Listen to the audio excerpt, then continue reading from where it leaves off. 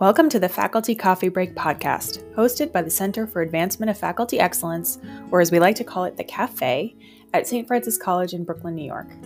Rooted in a long history of faculty achievement and commitment to student success at St. Francis, the Cafe promotes research, innovation, and high-quality academic engagement through an evidence-based, equity-minded approach to teaching, learning, and faculty development.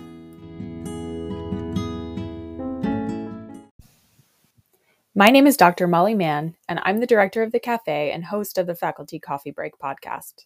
Today, I'm delighted to share my conversation with Dr. Marlon D. Joseph.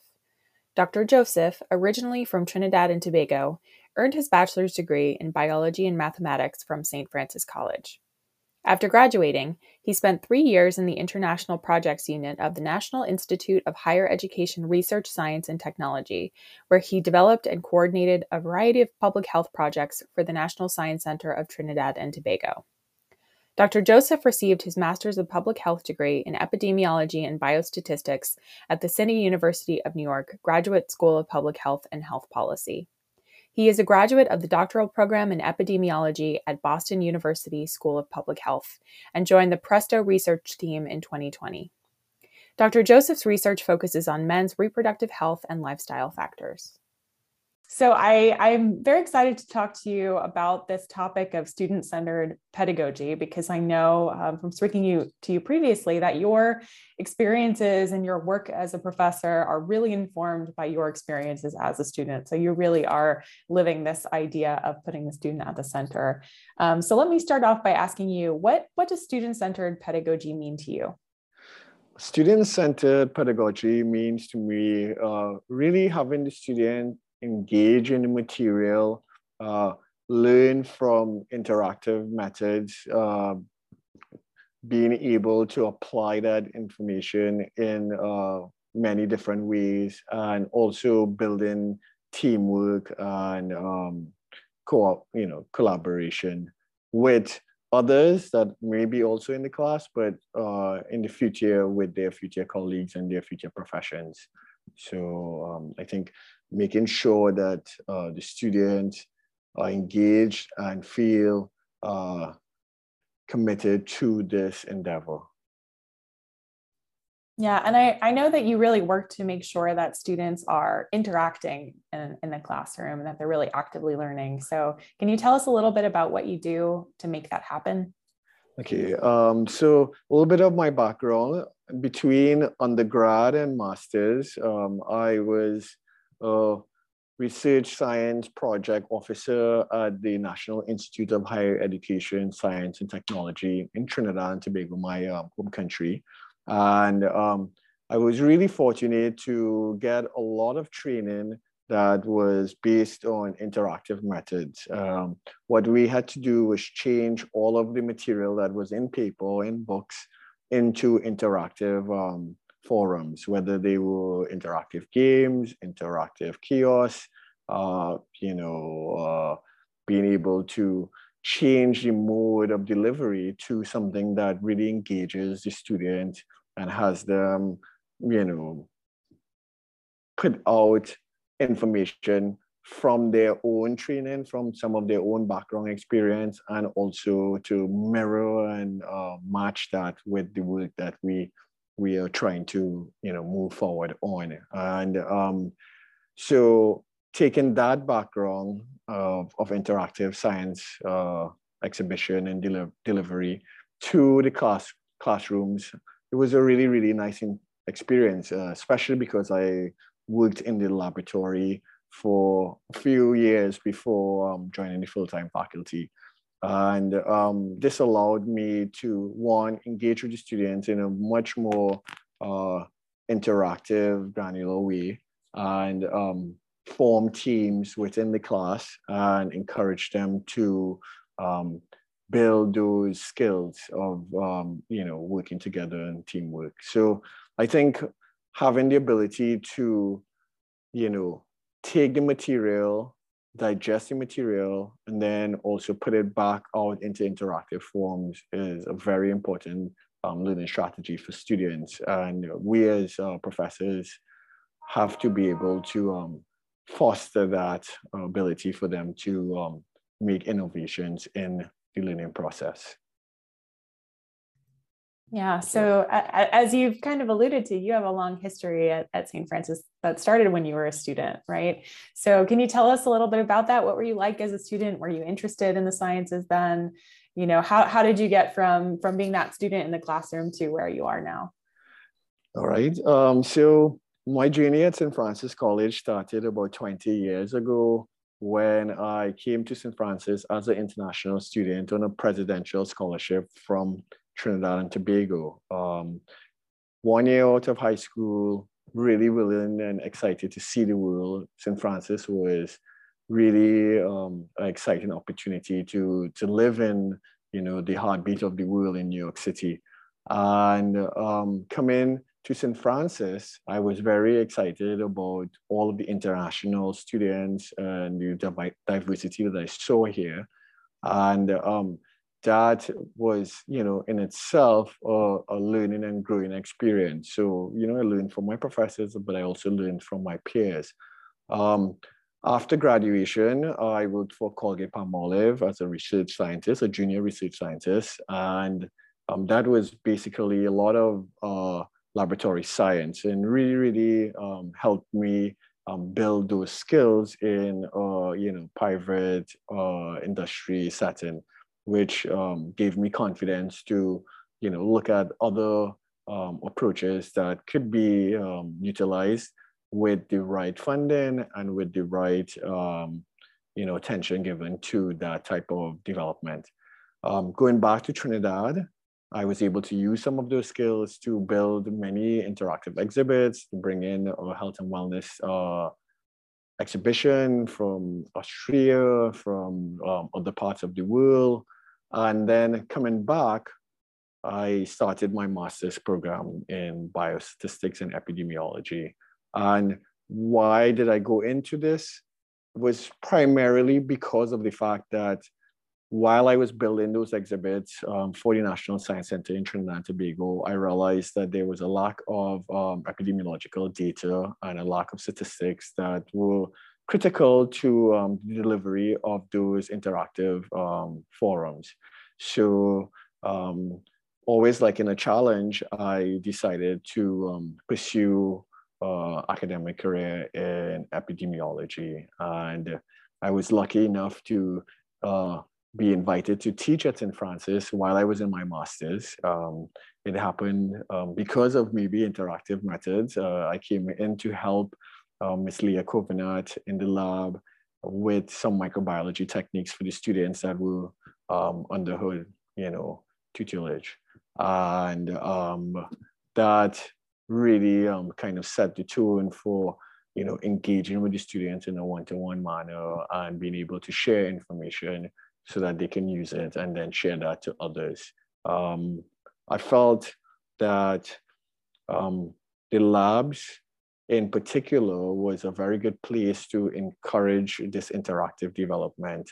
So although they would have a protocol, we were always looking for ways to innovate and change that into even more exciting, involving techniques. And that really helped.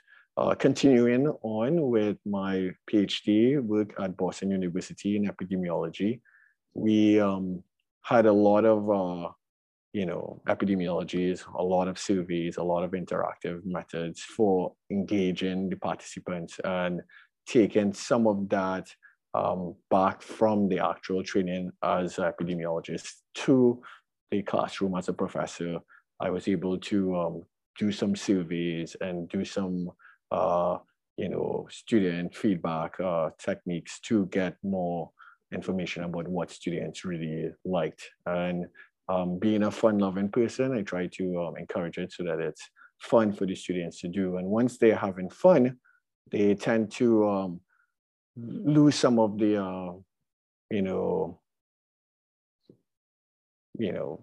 hesitation they may have for engaging themselves into a topic. And that really, really helped develop me and my students and the classes that I taught into being much more interactive. Great. Yeah. Can you tell us what that looks like in the classroom? Can you give us an example of what's one of those techniques that you use to make it fun for students, make it engaging?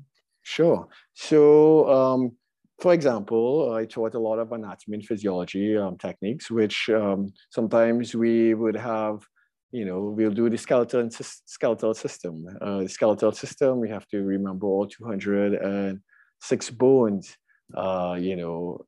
At first glance, it may seem like a daunting task, but as the students started to see the material as important to their development, they knew that they had to get it done. So, on that sense, one student could take it as a complete engrossment of that information by just diving in and studying all night. But for others who don't see things that way, they were trying to think of ways to get this done. So one of the methods that I developed was it's called the Bonafide Game Show. And the Bonafide Game Show, we had this interactive method of pulling up the skeleton onto the smart board. And I will have the groups, which was already, luckily for me, set up in nice tables so I could have each table be a team. And we would have a game show, something like a Jeopardy, where I would have the students write out all of the bones, all 206. We would put them into a bowl. All right, they were all folded up, so they were hidden from the students. And each student would have to come up, grab a chit, which would have the bone in it, and unfold it, spell it, well, recite it to the class so that they get the practice of saying the technical terms in the correct way. And then they would have a minute to find that bone on the interactive software that we had. And if they did not find it, their teammates were able to help them by coming up and supporting within 30 seconds. If not, some other group in the class had the opportunity to take those points by coming up and doing it like Jeopardy or Family Feud style. The students, what I saw from that was the students really engaged. By the end of the second week, they were asking for each class to have a session like that where they were able to compete, but also learn and do it in a fun way. So that encouraged me to start making more opportunities for this interactive approach. So we went from the Bonafide game to making designs for, you can see here, little designs for different movements, using the movements to describe articulations of the body. That's anatomy and physiology, which is, somewhat biological and, gets to some of the, raw aspects of our human anatomy. For other classes that were a little bit more abstract, such as my epidemiology class, I used the opportunity to talk about central tendencies or central measures, such as the mean, median, and mode, by asking the class to line up. I'll ask them to stand up, go to the front of the class, line up in order of height. All right, and they would all line up, and then we would go through what was the meaning of the average. How would you do that? They would say, well, we'll have to take everybody's height, and we would have to divide it by the amount of people here. And then we started getting into like techniques of, reducing measurement error. So how would you set up your protocol for measuring? What would be the right tools for measuring? Once we understood those aspects of experimentation, we started looking at how we could apply that. What were things like the median and the mode, and how were they different from the arithmetic mean? All by doing interactive methods such as seeing yourself against the measure of the class, and where we can count and order people, order the groups, and things that they would do on paper, but sometimes could be a little monotonous. And it's sometimes not always straightforward for all students. So for them to see it in a real life interactive approach really helped them bring those things home. Um, Otherwise, I try to encourage student discussion in class. I try to have them put personal point of views into their written assignments.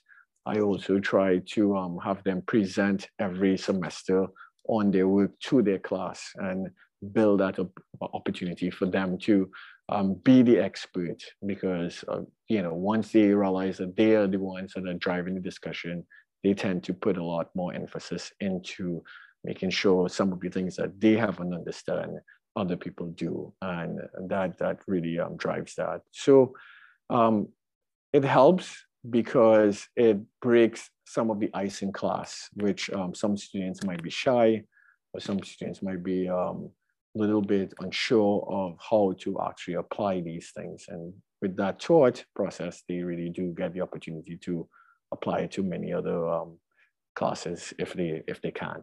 Yeah, I really like that you focus on having students bring their whole selves to class and really caring for the whole student in class. And you model that for your students, right, by bringing your whole self into the classroom. So do you want to talk a little bit about that and your decision process and moving through that and how you do that?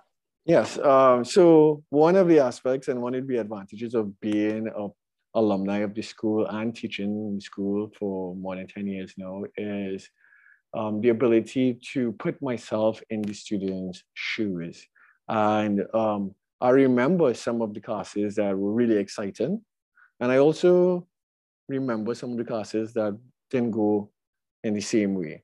And for me, I thought that some of that extra time that was devoted to now re-looking information over and trying to digest it in a better way could be spent by the students formulating new ways of how to use that information in a way to describe it to their peers. And once they started doing that and giving that feedback, a lot of ideas started coming out. Now, for me, I always tell my students I learn so much from them every semester, and I look forward to every new semester because there's always a new lesson for me to learn culturally, emotionally, or socially, politically from their backgrounds.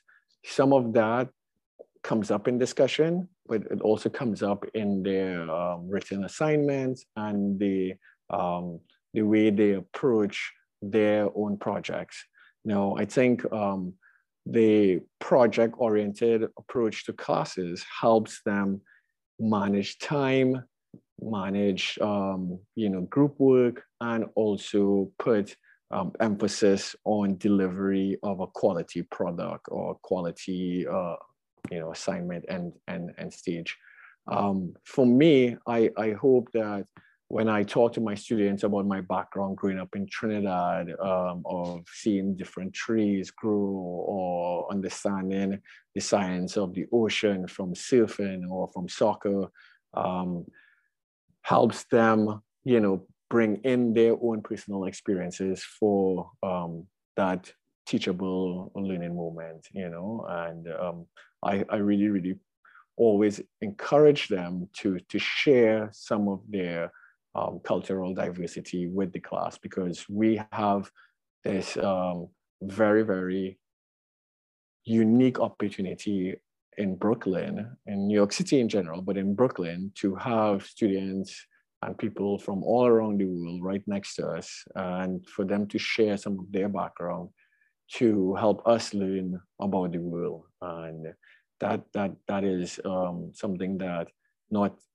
all institutions, even they may be elite, may not always have, and we have that, and that's something that is a blessing. So a tree grows in Brooklyn, but many more things grow in Brooklyn. And I encourage them to always think about how they can share that with others. And that brings in ideas of diversity, inclusion. It also brings in diversity of thought of the subject matter. And perspective is very important. We have to remember that we learn a lot from our students, and giving them the opportunity to speak to their peers and to us in that professional sense with their presentations, through their papers, we get a lot of information that we can then use in the future to develop better pedagogical strategies for engaging with the students. Yeah, that's wonderful. And, it occurs to me as you're saying that there are so many layers of learning that are happening at the same time, right? There's the content of your, what you're teaching in anatomy and physiology, but there's also the learning of just, seeing you model that practice of balancing, who you are at work, who you are at home, and how you integrate all of those selves together. And having students watch that and have that modeled for them is really important too. Definitely. As they move on to their professional lives as well. Definitely. Work hard and play hard, learn hard, study hard, and succeed hard, Yeah, Yes. absolutely. And that also sounds to me close to something I know you talked about when we spoke before, which is this apprenticeship model of learning. And I find that really interesting. So I'm hoping you can tell us more about that as well. Sure. So I'm glad that you brought that up because I hold it as something very dear to me, and I think something that sometimes is not utilized in the best way for a lot of other communities that have grown up learning things from seeing other people doing it. We think of many cultural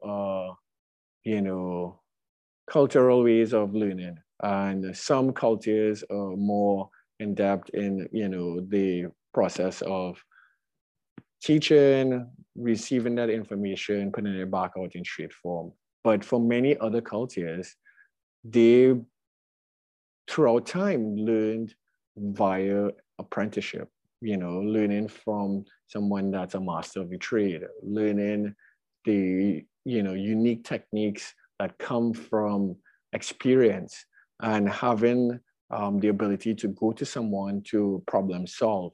And so the aspect of apprenticeship and the aspect of that mentor learning is very much important to all students and all academics. And sometimes we may, just because of the situation of the class, may not have the time to give everybody one-to-one apprenticeship or that experience. But if set up right, or embedded into the strategy from the beginning, you have an opportunity there to really engage so many more students that learn differently, that have huge potential, but may not always see the purely,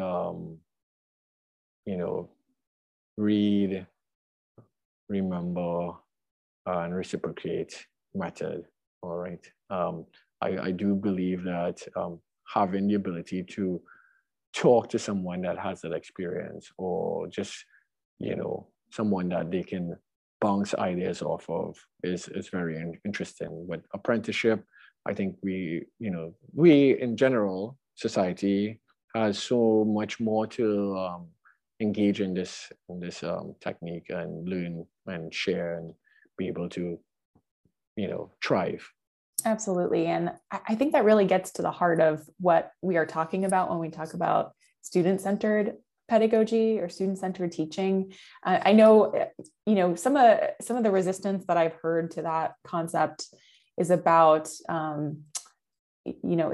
instructors who worry that it devalues their own expertise, as the instructor. But really what it is exactly what you're talking about there is understanding that learning happens in relationship and in community. And it finds ways to build those. And something else in that same sense. So this semester I'm teaching a couple senior seminar courses, all based on research and being able to deliver a research paper at the end of the semester. And we had a general theme of healthcare management issues. And from there, I encouraged the students to bring to the class their issues that they wanted to work, because I think that is something else that needs to also be addressed, that when students want to engage in research, it's sometimes best to have them take ownership of the topics that they want to research. That brings in the enthusiasm, because they initially would have some curiosity, and that curiosity would drive the goals forward. And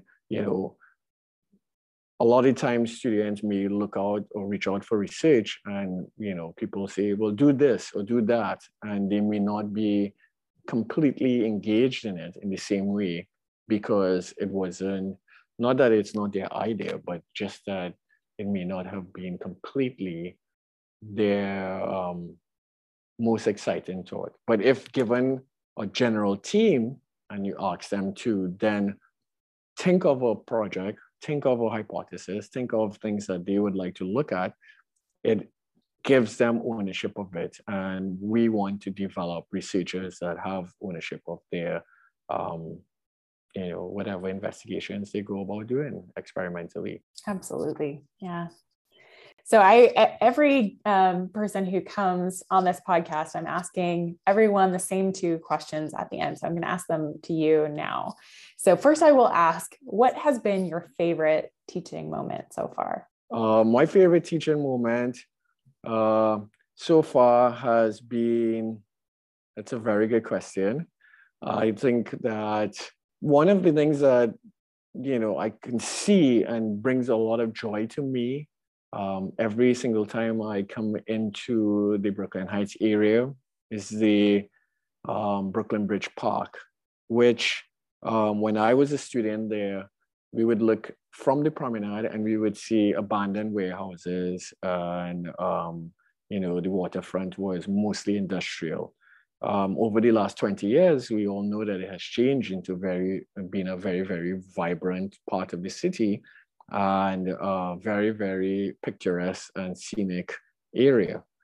Now, one of the questions that came up from that was, should they have kept the piers? And I was very excited when Dr. Nolan, the past chairman of the biology department, called me. She called me one afternoon and said, I have a project for you. It's an exciting project. Would you be able to do this? I said, sure, what is it? She said, well, you'll have to go to the Brooklyn Bridge Park at 3 a.m. in the morning. And I said, all right, okay. And at that time I was living in Williamsburg, so it wasn't too far to get to this the park at 3 o'clock, took a cab. Got out, walked in. It's like, you're not supposed to be in the park. There were cameras flashing and things like all these things I didn't even know happened in the park at night. But I walked in, and just like out of a James Bond movie, a little skiff came and met me on the waterfront. And we jumped onto the skiff and we took a kayak attached with a sonar. All right. And that sonar was used to map the fish patterns. So we did grids in the open water, and also, sounds scary, underneath the piers in the middle of the night to map the fish patterns. And what we saw was that the fish really liked the piers because the small fish could hide there, and there was enough sunlight that came in from the different angles of the sun to have plants and proper oxygen and all of that stuff for healthy water. And the small fish hide there, and the big fish go there to hunt. And therefore, it was thriving, it was a thriving ecosystem.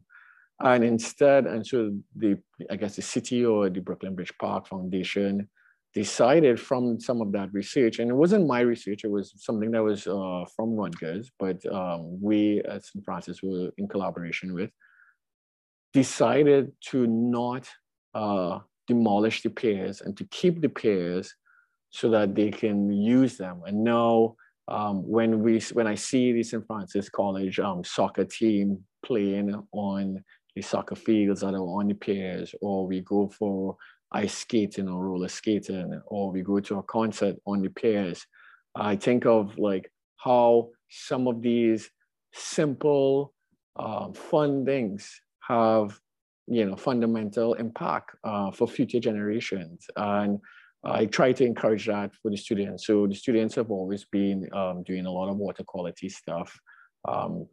my most important thing out of all of that was that you can't judge a book by the cover, and that you have to be able to sometimes go with the flow, and that brings about you know, beautiful blooms sometimes. I don't know if that answered the question fully, because it probably wasn't in the traditional classroom, but the students, they all learn and love that experience when I tell them about that. And for me, I get to engage my own little James Bond, because we were coming up sunset, sun rising on the Manhattan skyline on a skiff, big boats around.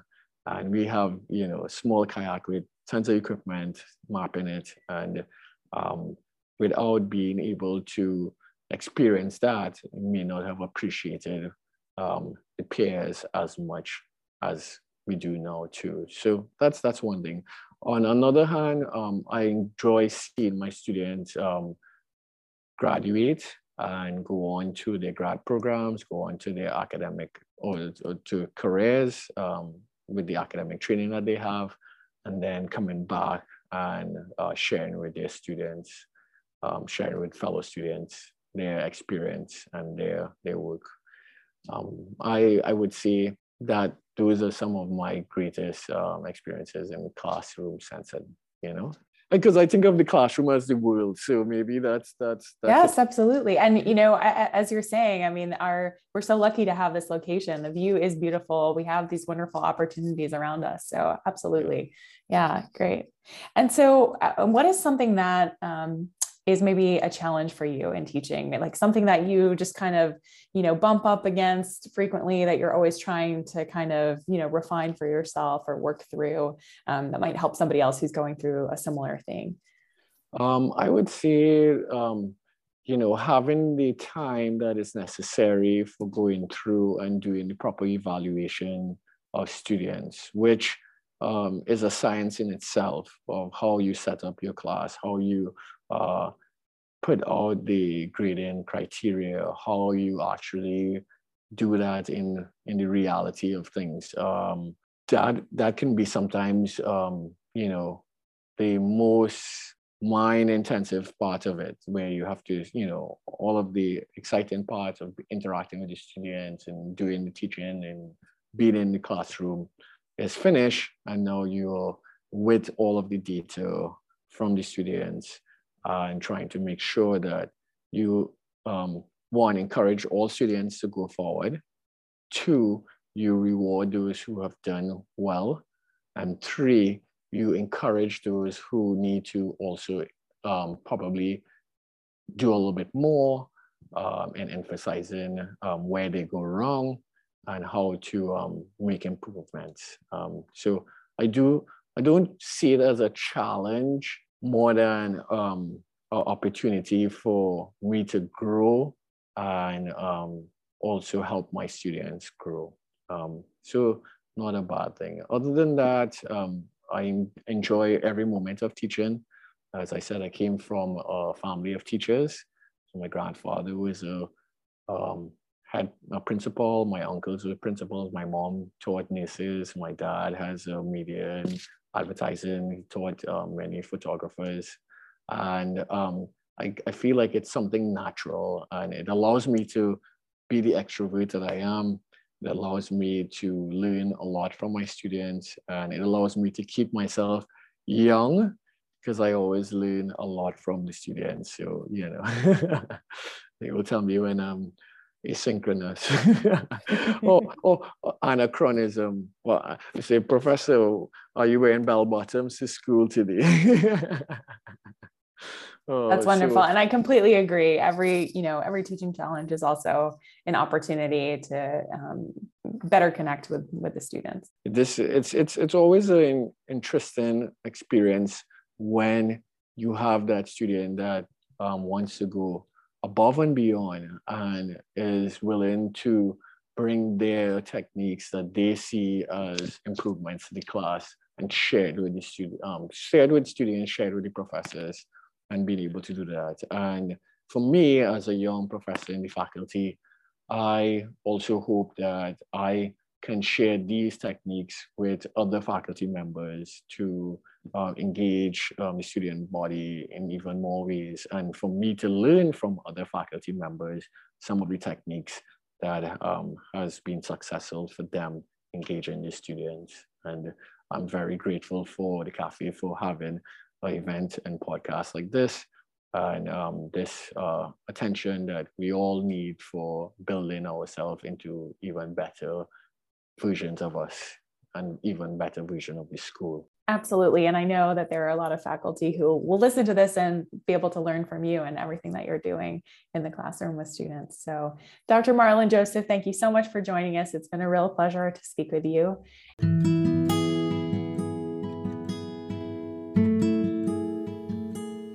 Thank you for listening to the Faculty Coffee Break podcast, hosted by the Center for Advancement of Faculty Excellence at St. Francis College. If you enjoyed today's episode, we hope you'll share it with a friend or colleague and leave a rating on Apple Podcasts, Spotify, or wherever you listen to podcasts. If you'd like to know more about today's episode, please visit our webpage for show notes and transcripts. And join us again soon for more conversations about innovative pedagogy, curriculum design and assessment, and faculty development. The primary purpose of the Faculty Coffee Break podcast is to educate and share ideas for teaching and learning, curricular and co-curricular design, and faculty development. The podcast does not constitute advice or services, and the views expressed on the podcast do not necessarily reflect those of St. Francis College.